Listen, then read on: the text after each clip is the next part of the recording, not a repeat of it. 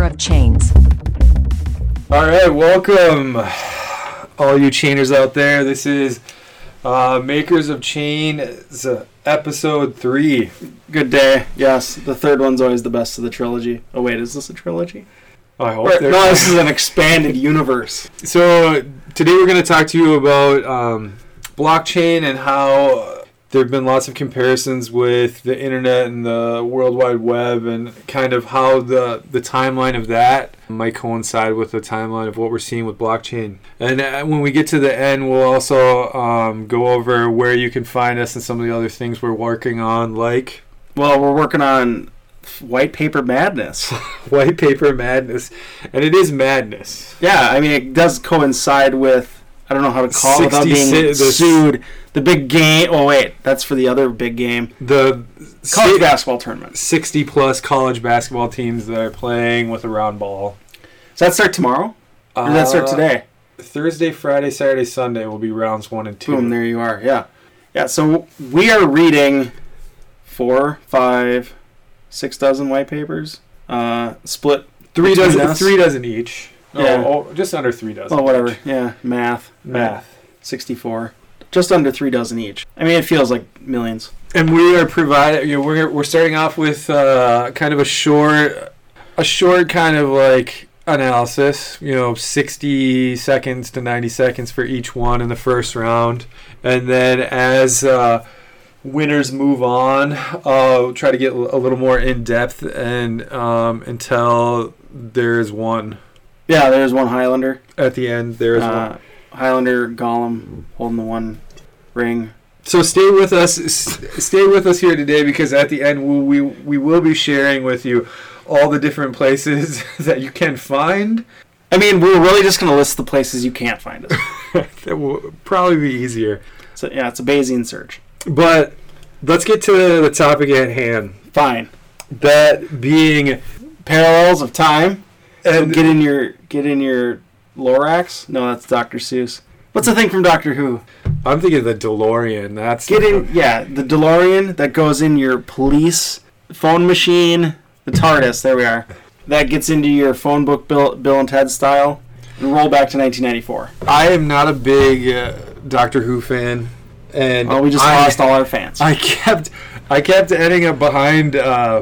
It usually happened to be a Prius. I would end up behind a Prius at a stoplight, and it would say, "My other vehicle is a TARDIS." Yeah, and I would. So then I had to go home and could not understand what this phone booth was on all these Priuses, and so that's where I learned the reference. It's fair. My other phone booth is a Falcor. My other car is a car. That's really lame, but tell me about. So a lot of people, the comparison is everywhere. Blockchain and the internet, blockchain and the World Wide Web, or what we know of, most people recognize as the internet. Where did it start? How do you explain it to someone that where was the beginning of time? What part of the internet? Well, the internet. After World War II, breaking into the Enigma machine, Cold War kept going. DARPA got involved before I think they were even called DARPA, but it was a very high-end series of ham radio, peer-to-peer. The 70s with Vint Cerf and company, they amped it up into the truly computerized space, getting into the 80s with the proliferation of supercomputers. And then Tim Berners-Lee comes along in the early to late 80s and creates his idea for a protocol for the internet. Should be HTTP, brings it to CERN. CERN and him work together. They spew out the www. Right in the early 90s, then commercially Mosaic comes along, done by Mark Andreessen and company, which turns into Netscape Navigator. Boom, we have a real living baby of a browser. And then we get to that infamous NBC Good Morning America skit with their crew of what's an @ symbol? What's a www? What is it? What does this mean? Yeah, what is this all about? What email? What am I going to use that for? How many what percentage of people do you think their first experience was on Netscape Navigator? Well, how is it? I mean, it was definitely mine. I think in school. In school, we had two at my high school. I'm dating myself. That there were two different high school computers in the entire building that had Netscape Navigator on it. And so that was my first exposure. Yeah, I believe we had AOL 95, 96 in high school for me. Checking out. Really, I spent most of my time when we could get on, when we could all fight each other, on our 20-something machines for supremacy. Each look at GeoCities websites, and I was trying to get on Green Day's website. Yeah. I remember a number of times, and I had to download 1,400 different modules to be able to see anything, Flash, and that's where thinking back to the Netscape Navigator, AOL, thinking back to getting the family home computer, getting it logged on, and then going on eBay. And bidding on things, creating an eBay account, bidding on things, and that was so out there. And now it seems like everyday kind of interaction. Well, it's become. The things that were way ahead of their time. Not even things that excited people. That were just way ahead of the curve. This notion of watching video on the internet. If you were not obviously at a university or someone with a T1 line. That's not happening. Right. But even having first year in college and all of us getting into college and hearing, the people, the grade up from us about all the things they were doing at universities on the web that us civilians weren't able to do because of our connection. Because we're dealing with 28.8 modems, 14.4 modems. That's crazy. But to be able to, why would I do that? I'd just go to Blockbuster. Right. I would hope that someone rewound their tape and that I wouldn't have to. I wouldn't have to wait 90 seconds for the tape to rewind. Such an inconvenience. But I was always really excited for some of those people that rewound all the way up to the point where it started at the end of the previews. But sometimes I was upset because those previews were a big deal. Oh yeah, that's the only way you could see trailers. True. Unless you actually went to a theater. To pay to go to a movie theater. Yeah. So we know that the web exists. We know that there's sites that we can go to. We know exactly what to type in the search. We can get to these sites. What do you think the next step is from there? Well, think of even the type of data you could get where informationally the web was still not. If you weren't on a university because Microsoft came out with Encarta, Encyclopedia on a CD, right? That was the time. That was the most proliferate time in human history for free coasters. Go to Target, get all the AOL discs you could muster. What is this? Version 8. Oh, version 9. Endlessly. It was great. I mean, remember Yahoo, right? That was how do we navigate through this world? I mean, Netscape Navigator is a browser and had some search capabilities, but how do we orient around this asteroid field? So I remember Yahoo. I remember Ask Jeeves. I remember Ask Jeeves. But I remember abusing Ask Jeeves. I wasn't. We didn't use Ask Jeeves. We abused Ask Jeeves. I remember it was comical. You would go what I think of when people talk to Siri and Alexa now. Yeah. Go on Ask Jeeves. Type in what you think would be the funniest thing and then see what would come up. It wasn't used as finding the maybe there were people, what's the cheapest route to Tuscaloosa, or how can I become a better parent, that maybe people were asking those things, but my friends and we were all asking the most ridiculous question we could think of. It was that famous meme photograph of the guy looking at the girl walking by and his girlfriend looking at him in disgust. I sort of associate us as the dude looking at the lady walking by, and the lady walking by is Ask Jeeves, and our girlfriend is Clippy. Ask Jeeves was everything we wanted out of Clippy, never could get. So out of that comes Google. Yeah, it's a Stanford. Believe they're graduate students at the time, Sergey Brin and Larry Page. They looked at Yahoo, they looked at Ask Jeeves, maybe, and they saw, okay, well, these Yahoos are providing search as a way, popularity, in the amount of pages which would populate on a search, or how many times the subject would populate on a search. And they're like, okay, let's create a relational search, which became they call it PageRank, which is named after one of the founders, PageRank. And that's sort of the ground zero algorithm for Google. I mean, it's still there. It's entirely built on millions of more lines of code. And I can remember some of the first experiences I had with Google. Page ranks like 1 through 10, or it would ask, "Are you sure? Like, are you confident? Is this the thing you're looking for?" Yeah. And then that would give you a really very specific kind of result. But you had to be really sure, and it would ask you to click the "Are you sure?" button. And that it was a different way of trying to find data, but it did a better job of getting you to the place that you were looking for. Yeah. As definitely. opposed to misspelling it, typing it in wrong, and just getting frustrated with the error message and giving up. The nice part about Google is no matter how badly you do it or how many, Google's still there. It's kind of comforting. It's not that very frustratingly cold and empty error message that just encourages you to give up. Yeah, I remember there was this ego-induced kick a lot of us would get depending on what we had searched for, and that each one of us were looking for the Google search that would the most supposed relational data about that search. So when we'd get a search that would come back that was Google, it's wow, this is it's worth going to page 2. Right. I heard someone say once, you know how you hide a dead body? Put it on page 2 of Google. It's true. Well, and the funniest part is that just the ways that we test and torture all of these new technologies. That's sort of a rite of passage that if there aren't people figuring out ways to test it and see how it can be twisted and contorted and punished, then it's a form of bullying, and the sentient robots will recall this. They'll be able to dial all the way back to Ask Jeeves.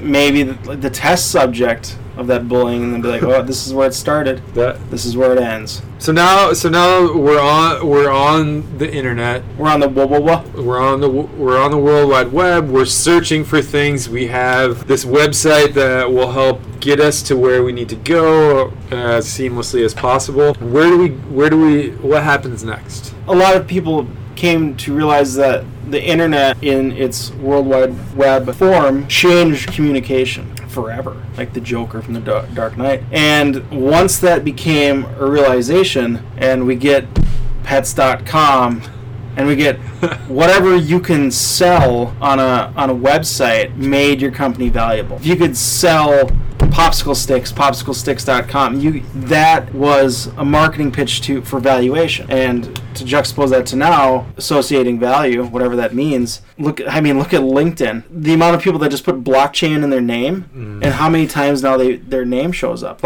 I've done it, and LinkedIn kicks back to me the high percentage of searches that I've popped up on just because I've essentially plugged that into title or whatever it is you call it. I mean, it's the same thing with companies and their ICOs. Blockchain, fill in the blank. It's just a placeholder to sort of cheat some sort of value, and that's what happened with domains. Well, back in the day, and when I think about that, I think about too that all the different Bitcoins, Bitcoin IRA, Bitcoin, and that it may have nothing to do with Bitcoin or with the technology behind it. Adding Bitcoin or blockchain into your name of your book or your website or anything associated with yourself that automatically puts you on a... Yeah, and I actually want to stop using blockchain as a word because of the stigmatization of it, and I just want to call it fucking sweet database. Or FSDB. I mean, so everyone would know that FSDB. Yeah, that they would know. That they would know, because even the word blockchain is becoming almost vomit-inducing. I'm choking on a little bit of something every time I read about it or hear about it, because I know the chasm between the ratio of it being said and how it's understood. Right. And so the easiest way I now look at it is with SQL databases or data structures, you had a table, like an Excel spreadsheet, that stores your information, cells and rows. Right? You go to NoSQL, what the hell is that? That's table lists, which is based on JSON or key signatures. And with FSDB or blockchain, you move into data structures being transactional, which is the pay dirt to this in that the idea of monetizing any sort of data, because it's inherently rooted into how data is exchanged. So does that go toward the decentralized nature then, of that if there isn't the rows and the columns that sort of that? I mean that to a degree, because NoSQL decentralized in that sense. It's not confined to a table class, because in fact that's why it came about. Hadoop. It's just a nightmare to scale up a table data, and then when probably more difficult to edit data in a table. It's sort of just this confined environment where you're just building additional like modular things to offset problems, and that's sort of how innovation. We're talking about time loops and cycles and things, and that's usually how a lot of this occurs. Like there's scaling issues in blockchain now, and there's innovations and solutions being talked about and worked on and whatnot. Just as much as in databases there were scaling issues, and now we're doing the same again. .com bubble in some sense was a scaling thing gone awry, right, in the sense of they overscaled the value based on false pretense. So too big and too valuable too fast? Possibly. I mean, definitely you had the wrong people. I mean, you went from the designers of the space, no longer the faces of it, and you now had marketing agencies that had no idea how the sausage was made. And that's something that we're going to get to at the end of this podcast, kind of talking about the people who are working unethically in this space. So we're going to save that for the end. The bubble burst, that leads to the rise of, what did you call it? AFCA? AFCA, yeah. I mean, it's a little AFCA, yeah, it's a little early, but it's there. I mean, the internet was fairly benign after the bubble. We had 9/11, but at that time, what was becoming rather popular was peer-to-peer networks through Napster, through LimeWire. I believe the Pirate Bay was created around this time, or shortly after. It may have had a different name prior to that, but I mean, which is a major component to blockchain. Yeah, but things were kind of boring on the web for a little while. So 02 to 03, 04. Yeah. I mean, you had MySpace come up, Friendster. So people were trying. Banking was just now getting online. People were exploring ways to use it socially, like real kind of day-to-day uses, and trying to test it out and figure out how this new thing was going to work in our lives. And you had that massive wave of late adopters coming in for a number of things. Like, commercial banking and stuff was going on, but not a lot of personal banking.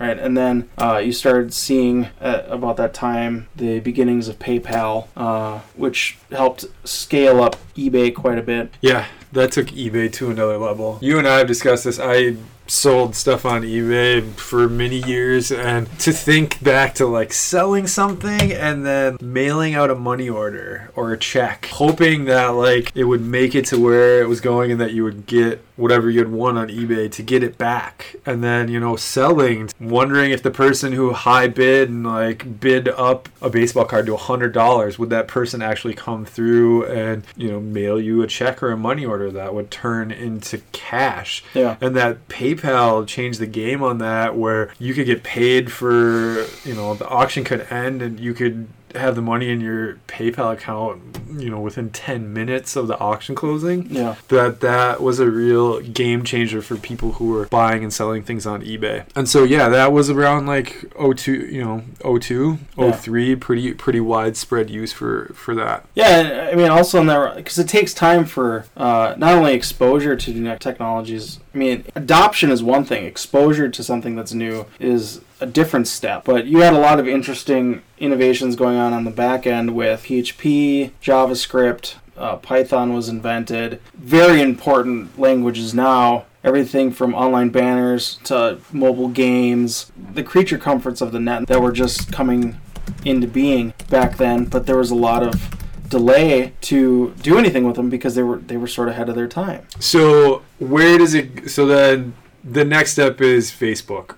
04, 05. Yeah, right. The social network. Not the movie? Yes, the movie where you had the kid from Harvard who, for one reason or another, the movie explains it to some capacity, at Harvard puts together, I don't remember what it was called prior to the Facebook. It was called something else. It was an exclusivity thing, and through a series of events with Sean Parker, the creator of Napster, and a number of other characters, Facebook went from the college to Silicon Valley to Europe to the States here and blew up. It was right around the time of the explosion of Facebook and the diminishment of MySpace that you had Steve Jobs come out with the iPhone, the smartphone. And in addition to that, you started seeing the beginnings of Twitter. Had a name before it was Twitter. Can't recall what that was. Medium. So blogging was becoming a big deal now in the mid-aughts, late aughts. And then YouTube shows up.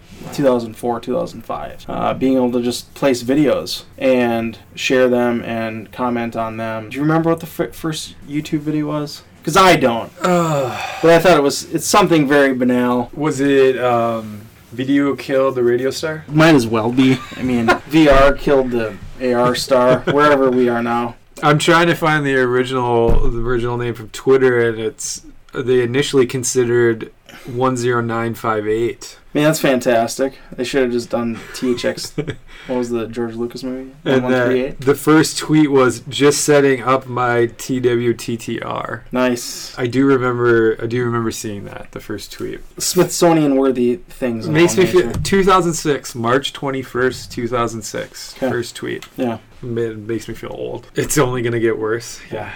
Well, I mean, that's for another episode, but some of the big news came out this week about how they're going to record the first porn with a sex robot. I digress, but anyway. Okay. Me at the zoo, first YouTube video, that's what it was. Me at the zoo. Yeah. 12 years ago, 46.7 million views. That's all it has right now? 19 seconds long. Wow, okay.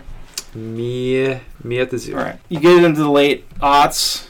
Android becomes a phone, becomes a thing. They decide to compete with Apple. And now you have mobile. So now you have the last of the last, really considering the web is, it took them 15 years. What's this @ symbol to be like, okay, this isn't dying? Right.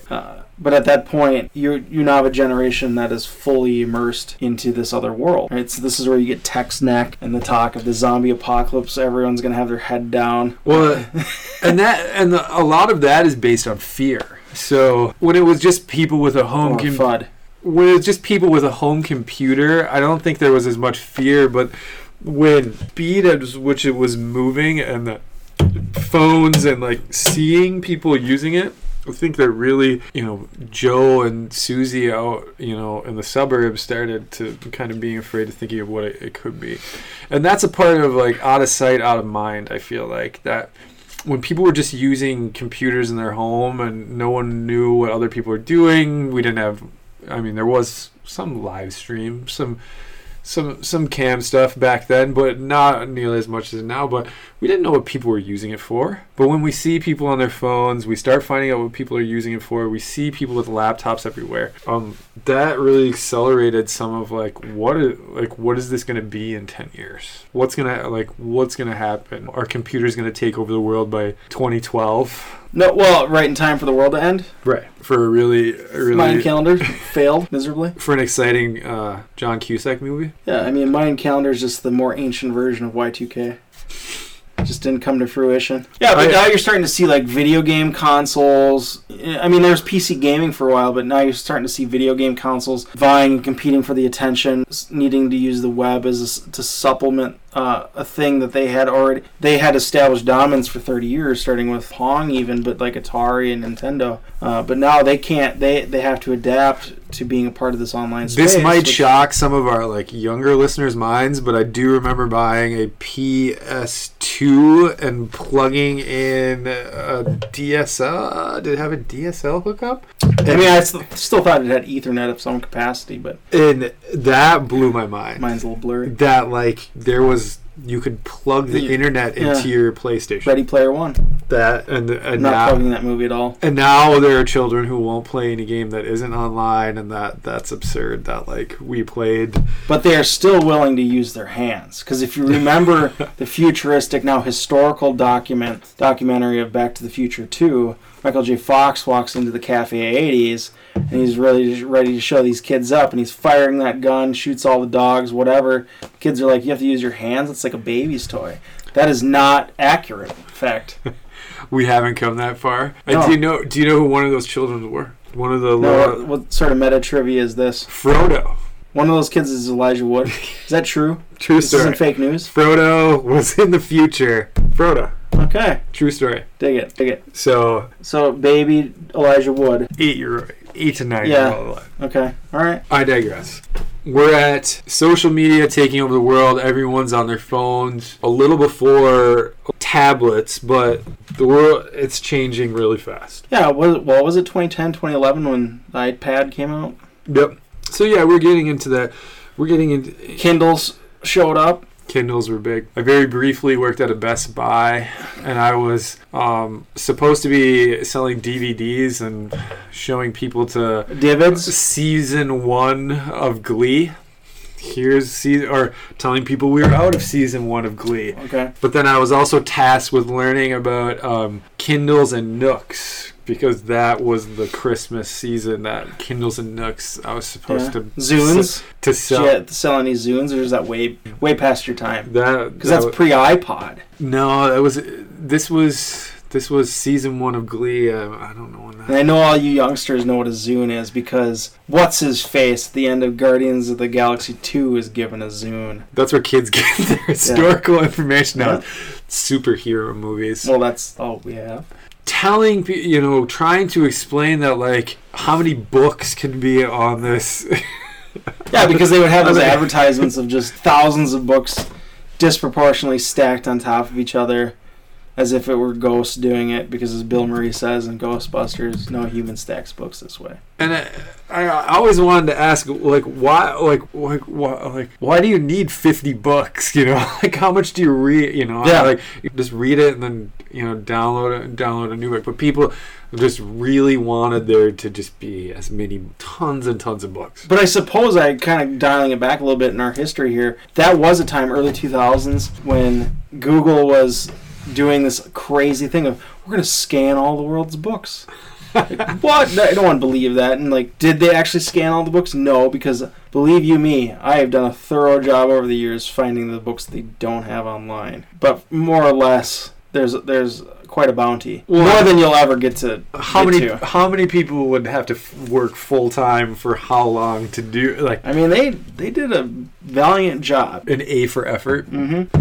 Yeah, technology is always, in terms of computing or how we understand technology, it's always a dance of macro and micro. I mean, even roll back 300 years, the invention, as we, for the most part, understand the microscope and the telescope, they were invented relatively within the same time frame of each other. One dialing down into a space we were completely incapable of seeing, and another space, literally, we were overwhelmed to see. And now we're taking this internet that's providing all of this information, more than we can ever read, more than we can ever consume. And now we're putting in a thing that can fit in our pocket instead of a brick, right? Thinking of the 80s Zach Morris phone. Yeah, or Richard Gere from Pretty Woman. Yeah. So, phenomenal cosmic power, itty bitty living space. Am I going to be able to get off my movie kick? Probably not, but here we are. And that's about 2010, 2012. I mean, we did have the housing crash, but in terms of affecting the internet, I don't really recall it changing outside of how the internet changed politics. There would be people looking at the internet to see how much money they lost.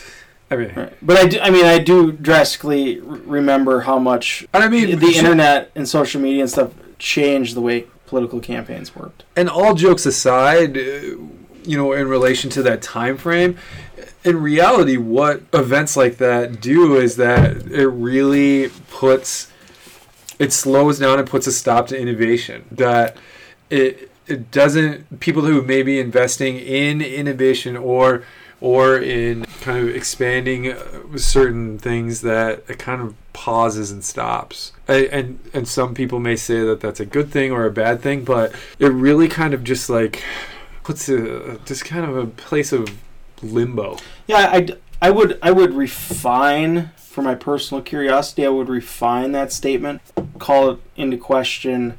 Does it stop innovation, or does it refrain adoption of innovation because of that state of fear, uncertainty? Well, I always forget. The third one. Yeah, FUD.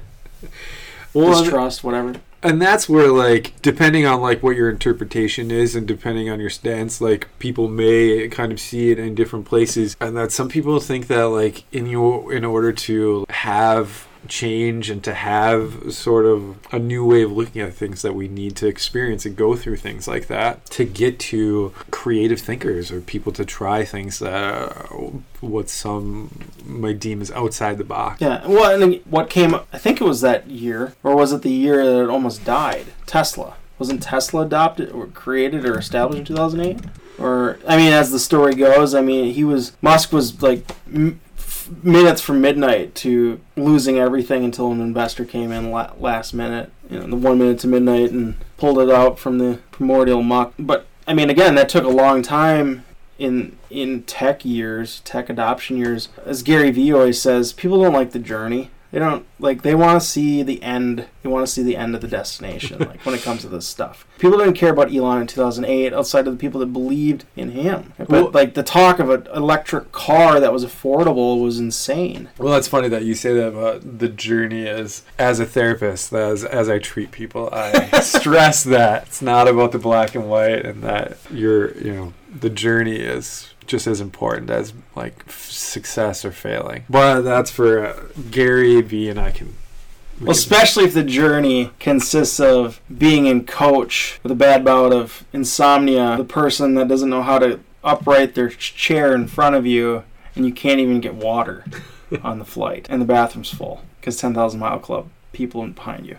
It's all part of the journey. It's all part of the journey. It's all part of the journey. Yeah. Don't stop believing. We're getting closer to present day. Definitely the last 18 months, the last 2 years have changed the way that we view information, especially news. I know that you're not a big fan of fake news. What was the other? Misinformation? Are you more comfortable with misinformation? I mean, to a degree. That was a great site in the late 90s, early aughts, disinformation.com. It's fantastic. It may exist still, I'm not sure, but it was fantastic. I wouldn't say it was the place where Alex Jones was born. I will say, yeah, that's it. But it's fantastic. Disinfo. Disinfo.com? Shortened it. All right. Disinfo. Yeah. So we have egg. A young Alex Jones would have like. I think it would have been too intense for Alex Jones. Homepage. It would have been too much for him at this point. At this point, it would have been too much. Transdimensional lizard people. Yeah. It was launched in September of 1996. Yeah, transdimensional lizard people that were into Korean sex robots that were powered by ASIC chips mining Bitcoin.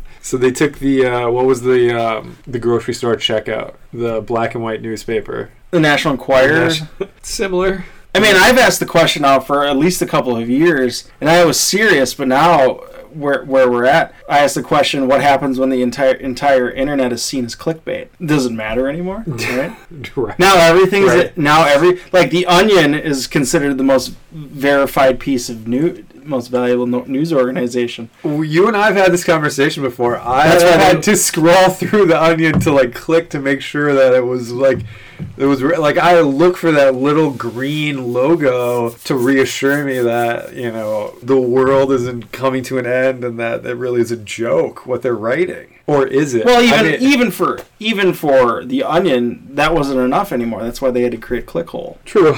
It's a difficult time to be a human. We've gotten to the misinformation stage. Yeah. Well, we've entered a proliferation of misinformation when it comes to. I think just looking at how humans work, there's three I's: inventors, imitators, idiots, or innovators. Either one, they're interchangeable. Innovators, inventors, imitators, idiots. There's a natural desire to be wanted, to be part of a group. I honestly think because yes, there's a lot of bad actors out there putting out a lot of bad information, but we can only assume their intention. There might be people that just like do it for like this is peer pressure on steroids. You know, they're just, that's how gossip works, right? What is it called? The Henley's about how the world operates more than likely out of stupidity and not malice. Right. Henlow's law.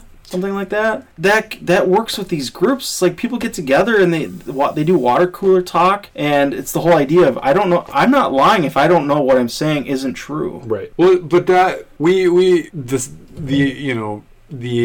inventor, the thinker, then you go and you fact check what you're hearing, and that you gain some more information, and then you make your own educated opinion or stance. Sure. But. Sure. How often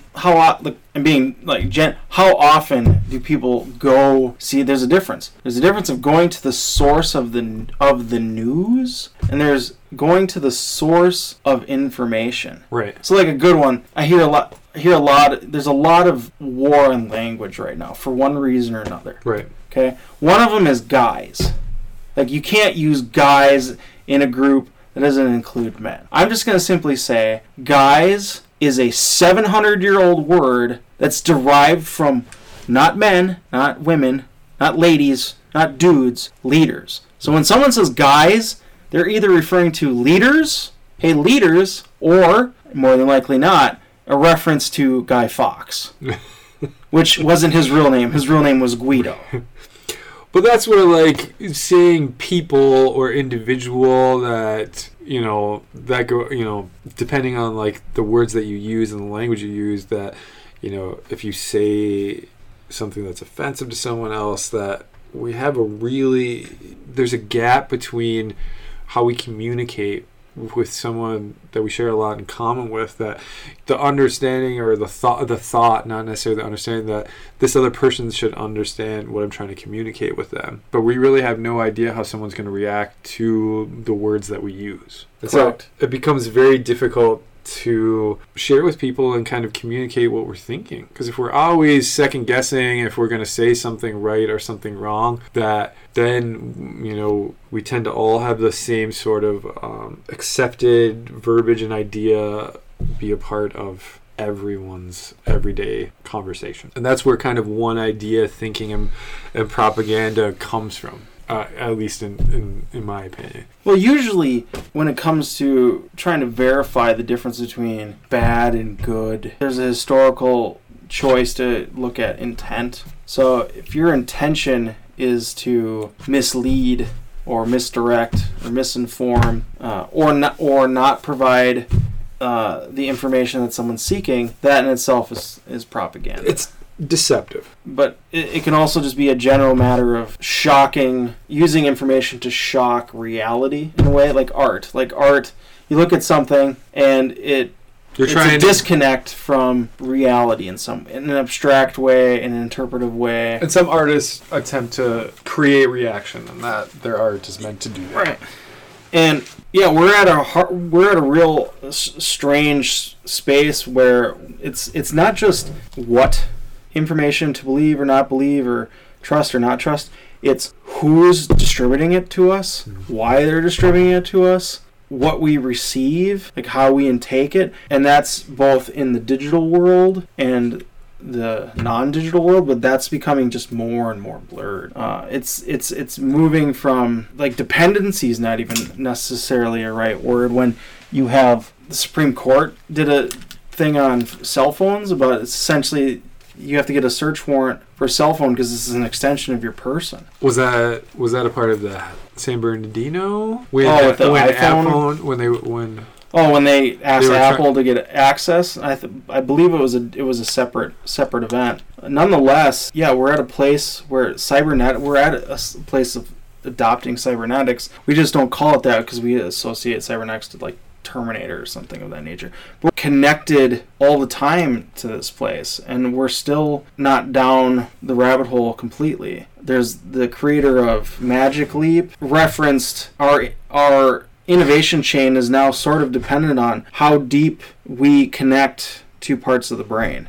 And so with, I believe it was Magic Leap. I believe it was an augmented reality, or it was a virtual reality company, and they were making the point of, with every new innovation when it comes to this space, it's really just tapping into yet one deeper level into the physical brain of the human. The question is, how much technology is it going to require, if not already, to occupy the brain, where we will no longer be able to engage with a world outside of web connection or Internet of Things connection? Or well, that just goes back to like emotion mind thinking of like, when we let our emotions make decisions for us, we may do things that we regret. We may break something or say something that we regret because our emotions are, we're thinking with our emotions instead of rational reasonable thought. And that, is there going to be, a third part where the internet or our devices are for us? Well, Google did say years ago that they wanted to be the third half of our brain, which is a really scary, a scary thing. Yeah, and my thing is, when it's one thing to make that statement and to make that promise, whatever you want to call it.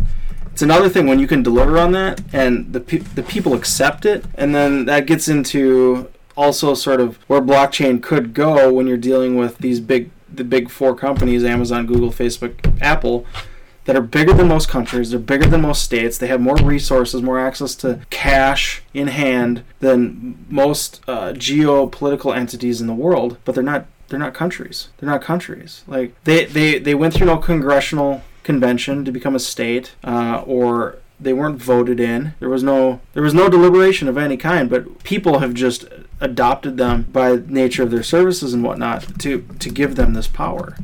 And now, which constitutionally it's illegal for a state to live within a state. Like, there's no Vatican in America as there is in Italy, or within Rome, if you will. But there is. I mean,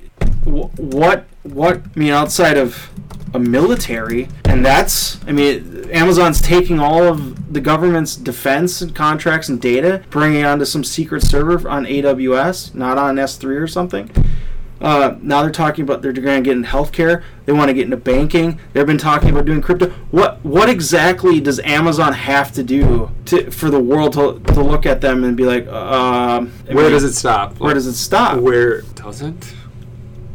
It does? Well, it does usually where things stop are when something really bad happens. Right. So until something really bad happens and people continue to go along with it, where does it stop is a question.